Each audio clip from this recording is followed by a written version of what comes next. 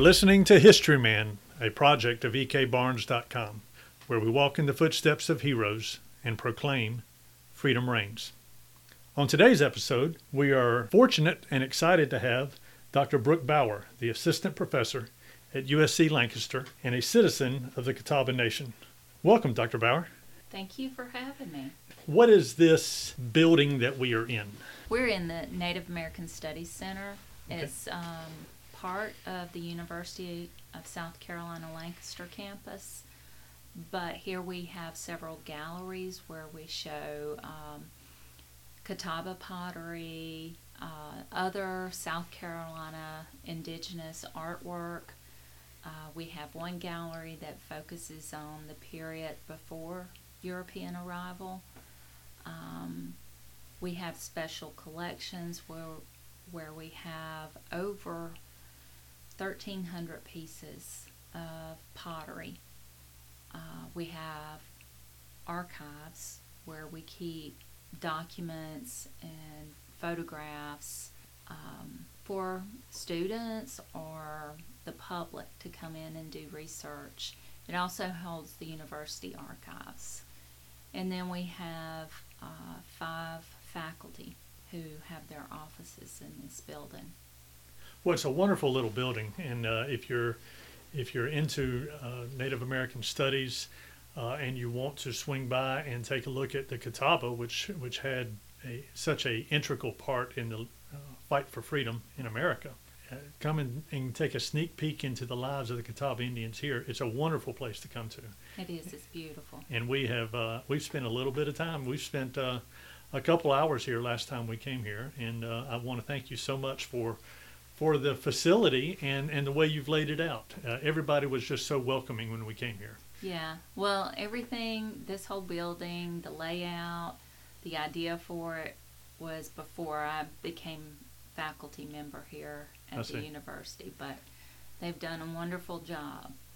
So for our listeners, I know we want to get to a point where we talk about the Catawba Indians in the Revolutionary War and the roles that they played there. But in order to do that, we really need to do a background on the Catawba Indians themselves. Yeah. So let's just turn it over to you and let our listeners know a little bit about your nation, the Catawba Nation. All right, that sounds perfect. The Catawba Nation, the nation itself was created out of upwards of 25 different Siouan-speaking tribal groups in the North Carolina Piedmont and in the South Carolina Piedmont, so around the Catawba River water basin. So when you say Siouan-speaking, for those people who were into Westerns, are you talking about the Sioux Indians as well? No, I'm not. I have chosen to drop Siouan-speaking and use Catawban-speaking. Because it is a very specific language. And to date, I haven't found any commonalities between Catawba and the Siouan language of the West. So Nakota, Dakota, Lakota, and those tribes. I haven't seen any commonalities between the language. But these 25 smaller groups, they were hit hard by disease. Northern Indians were raiding these small villages, taking the women and children. Of course, when you had European arrival, that's when disease hits its hardest. So their numbers were declining, and a lot of these groups just didn't have the military power to protect themselves. So they eventually end up joining up with the Catawba's ancestors, known as the Iswa Indians. And that means river people? Mm-hmm. Okay. So how far did that, when you said northern tribes came down, Yeah. I have a friend of mine who lives in Winnsboro, and I lived in Rock Hill, and I was north of him, and so he called me a Yankee, right? So Rock Hill is actually in South Carolina, still in the deep south. Right. He's in Winnsboro, South Carolina. an hour below me, right? Yeah, But he right. calls me a northerner, right? Right. When you say northern tribes, what I are you mean talking from about? the northeast. As So far away as where? from the Ohio River Valley, from the area around New York. So Northern Indians the term was used by a lot of colonial leaders as a collective term. These Northern Indians, they could have been Mohawk, they could have been Shawnee, Delaware, Potawatomi, Ojibwe. So it could have been any of those tribes that were from the north. And colonial leaders in the north called Catawbas the Southern Indians. So that's how that worked. In his book, Guns, Germs, and Steel, Jared Diamond talked about the influence of European discoveries in North America, Juan Pardo and his trek up in DeSoto and their treks up through the southeast. In some cases, they were just on treks of discovery, but what they left in their wake was germs. Yeah, it was. It decimated those tribes that they documented, and they would go back years later and there was nothing left of them. Right. So is that what you're talking about? Yes. Okay. I am talking about that period. In fact, these epidemics would be a problem for a lot of the southeastern Indians, including Catawba, up until the early 1800s. The last severe epidemic that Catawbas experienced in the 1700s was around 1781-82. So right there at the end of the American Revolution. Right there, but that's right there in the midst of the Southern campaigns of the American Revolution. Exactly. Right? So, exactly. And I know that smallpox swept through both camps, the British camp and the Patriot camp, including the Catawbas. So how far, you said it was a conglomeration of a bunch of different tribes that came together to form the Catawbas. How far did their land span?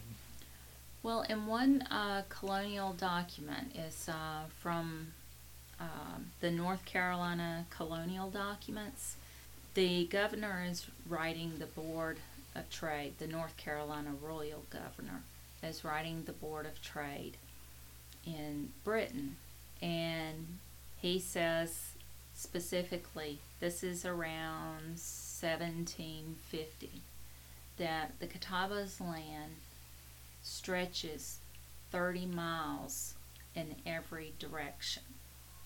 So if you were to take the center of the Catawba towns at that time, which was near downtown Fort Mill, and you go 30 miles in every direction, to the north, it would go close to the Yadkin River Valley.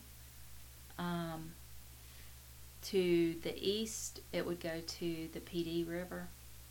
To the south, the Congaree River. So it would be below the Wateree River that we have today. Were the measurements off a little bit? Because it's a little further to the Congaree from Fort Mill than 30 miles. Right. And these are just guesstimates. I see.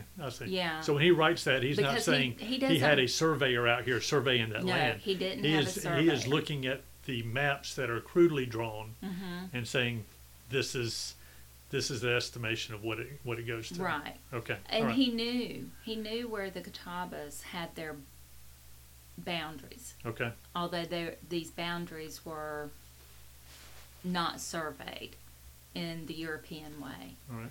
They marked their boundaries with streams, piles of rocks, marks on trees. And so Catawbas and Cherokees and other native groups, they knew where the boundaries of their land existed. Well, we even today still call this the Catawba River Valley. Yeah, exactly. Right? So, and that's not by happenstance, right? No, it's right. not. there were some Indian wars with the colonials when they came into America. The Yamasee War, Right. right? And it was a confederation of different Indians that got together, and they said, "This isn't right. We need to push them out now before they get too powerful." Right. Right? And Yeah. I mean, a lot of the tension around the Yamasee War, the outbreak, was because many of the colonial traders, the local Indian groups like the Yamasee, the Creek, even the Catawba, they had debts that they owed with these colonial traders, and what those men were doing was taking women and children captive, enslaving them in order to pay off that debt. So if someone comes into your house and takes your wife or your daughter or son, you're going to go after them. Somebody's going to have to pay. Yeah, exactly. That's exactly right. Exactly. But during the Yamasee War, the Catawbas didn't stay with their confederation, did they? No, they didn't stay with the Confederation of South Carolina Indians. And this was what years? The Yamasee War was in the early 1700s. The Catawbas withdrew, one, because they were running out of ammunition. They were also running out of trade goods, other trade goods. And the trade exchange was really important at that time. The Cherokees ended up going on the Catawbas' behalf to Williamsburg to appeal to Governor Spotswood that the Catawbas wanted to come back and be friends with the Virginians. And so was the Yamasee War was against Virginia? no, Okay. no. But the Catawbas had a playoff diplomacy, whereas some of the larger tribes in the southeast played off the three empires of Spain, France, and Britain. The Catawbas, their playoff diplomacy was more localized. They played off South Carolina, North Carolina, and Virginia against one another. So they had a long-standing relationship with the officials in Virginia. And Governor Spotswood, he said, okay, we'll restart trading with Catawbas, but all the chiefs have to bring their children here as hostages so they can attend the school here in Williamsburg. And the chiefs ended up doing that. They took 11 children up to Williamsburg. The children were taken into the fort, and the fathers, they encamped outside the walls, and they were set upon by northern Indians. And most of them, not all of them, but many of them were killed. Many of the Catawbas were. What happened to those 11 Catawba children, we don't know. There's nothing so far that's been found in the record to say if they maybe got sick there, maybe they died there, or they returned back to their families. No one's been able to find anything specifically on what happened to these 11 children during that period of history, and people just disappeared. Yeah, people just disappeared. They were put on a boat and ended up in Barbados, no records or anything. Well, yeah, and that's important to keep in mind, is because at this time the Indian slave trade was huge. Yes. And so it's possible that those children could have been shipped off to the West Indies. Okay, so we're moving forward here through the 1700s. What's next? Well, the Catawbas get involved in one of the imperial wars, the 7 Years' War. The French and Indian War. Yeah, also known as the French and Indian War, although that name is kind of a misnomer. It is, isn't it? Yeah, because it completely leaves out the British, so if you're not familiar with that war, you think it's the French fighting the Indians. But this is the war where you see Daniel Morgan and you see George Washington and you see a lot of these heroes of the Revolution Yes. are fighting alongside of the Catawba, I believe. Mm-hmm. The Catawba were actually on the British side at that point. Yes. Yes. Right. Yes. So they're fighting alongside of them in the French and Indian War. How did they end up there? Well, the governor of Virginia at this time during the 7 Years' War was a gentleman named Governor Dinwiddie. So Governor Dinwiddie had been appealing to the Catawbas to come into the Ohio Valley to fight along the Monongahela River at Fort Duquesne, help them fight against the French. Well, while Dinwiddie was appealing to the Catawbas, the South Carolina Royal Governor, James Glenn, was saying, no, you need to stay here, protect your women and your children. Because during this whole time, Catawbas are being hit left and right by enemies across the northeast, across the southeast. So the men felt a need to stay home. Plus, it wasn't really their battle. I mean, this was about British colonists fighting against the French. It was a land contest. Who's going to own the land? And, I think that Catawbas and other Indian groups of that period aren't given enough credit in terms of being intelligent enough to understand what was going on. So we were talking earlier that the Catawba Indians and the Cherokee and maybe some other Indian tribes were matriarchal in the way the hierarchy of the tribes, which was in vast conflict with the European countries, right? The European nations. So how did that decision that the Catawbas would not be involved, how did that happen on a tribal basis? Well, there's no evidence to say whether women appealed to the warriors not to go. What I think happened is that the men are concerned about the women, the children, the elders, and they do want to protect them. But it's around 1758 that 125 Catawba warriors end up going to Fort Duquesne. They had been up there previous to this, and this is when King Hakeler's son was killed. He was murdered, shot by one of the French soldiers. At Fort Duquesne? At Fort Duquesne. Is that right? Yeah. And so this 125 warriors, they're going back up to Fort Duquesne to get his body and to seek vengeance. And there are newspaper documents where the locals are talking about this huge party of Catawba warriors coming through. So from there, they stay involved. They participate in the French and Indian War.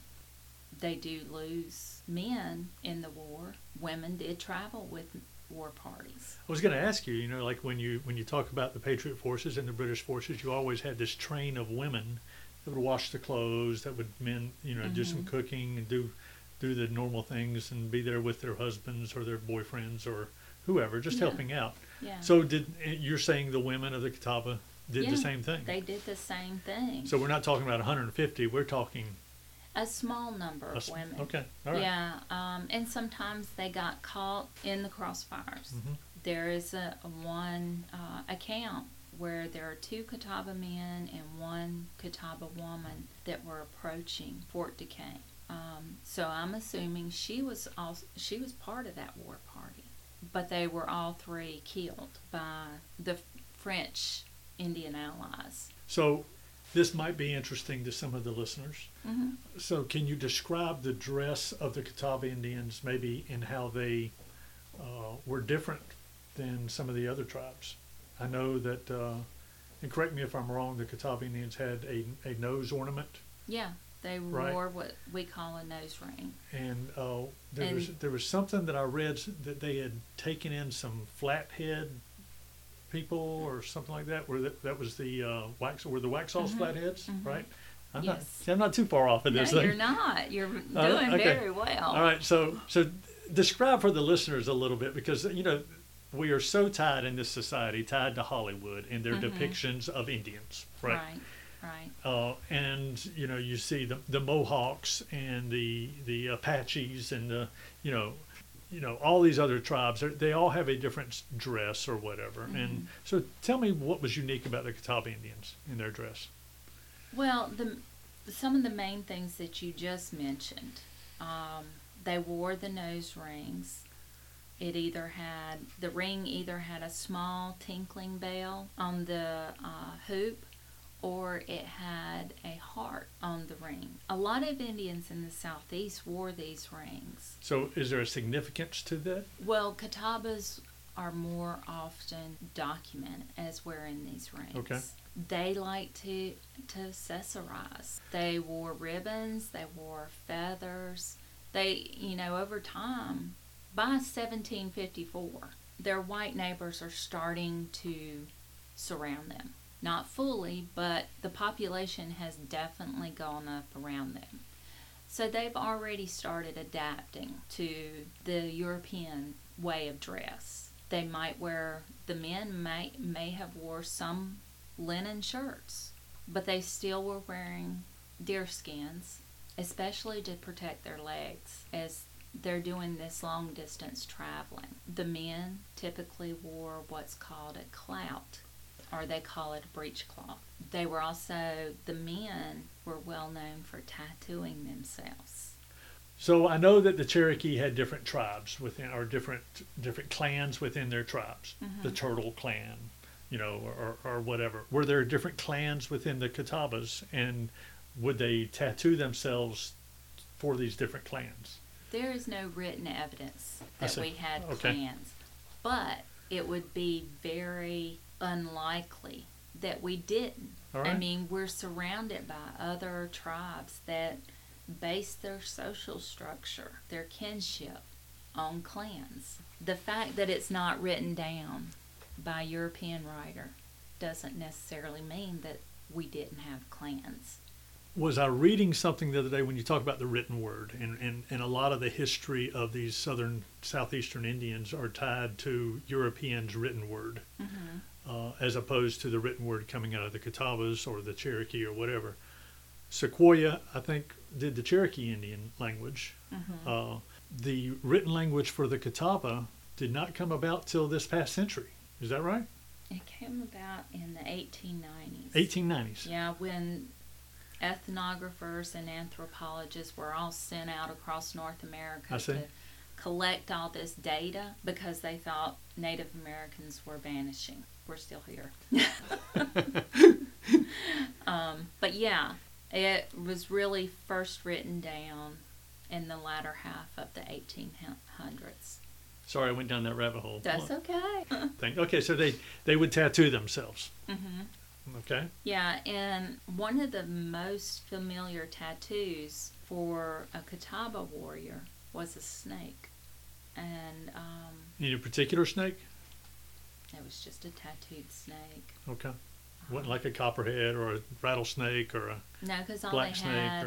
All they had was the gunpowder to do these tattoos with. I see. So they wouldn't have been anything colorful. So the tattooing came about after European influence with the gunpowder? I'm imagining that there was other dyes used before Europeans. I can't say for certain. So is it speculation on your part? It's speculation on my part. Very good. All right. But the snake was the most well known. There is a drawing by John Evans in 1756 of Captain Redhead.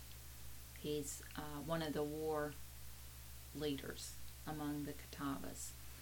And based on that drawing, you can see where he has tattooed lines on his face. All right. The other thing is that Catawba women were known for putting natural red dyes in their hair, mainly at the scalp. And that was a symbol of a higher rank within the tribe. we're getting to the end of our first episode here. It looks like we're going to have several episodes, but let me ask you this. The Plains Indians had the teepees, Yeah. right? The Cherokee had longhouses up in the mountains of North Carolina and then down to the lower towns around Seneca and Greenville, that area down there. Mm-hmm. What did the Catawba have? The Catawba had what is commonly referred to as wattle and daub houses. So these would be built with tree posts, and then what was in between those posts in the walls, they would pack clay mixed with straw. Like pine straw or something like that? Pine straw, reed, whatever grasses, whatever was grasses, available. Yeah. whatever was available. Okay. And that would help that clay mixture hold better. And the tops of the houses also had cane to cover it. Would they live in villages or were they isolated in? They lived mainly in small villages, kind of similar to British hamlets. So they were relatively small. How many of them were there? Well, in the 1750s, there were 6 towns. One town had 50 warriors. And so you'd have to do the math there to account for the women and children. Just a big guesstimate at that point. It's about 150 in that one town. Okay, all right. So these are relatively small. Okay. It's nothing like what you think of when you hear about the Aztecs. Okay. Or you hear about Cahokia, which had anywhere from 10 to 40,000 people in it. Well, thank you so much. You're welcome. I'm looking forward to our next episode. Yes, I am too. Thank you.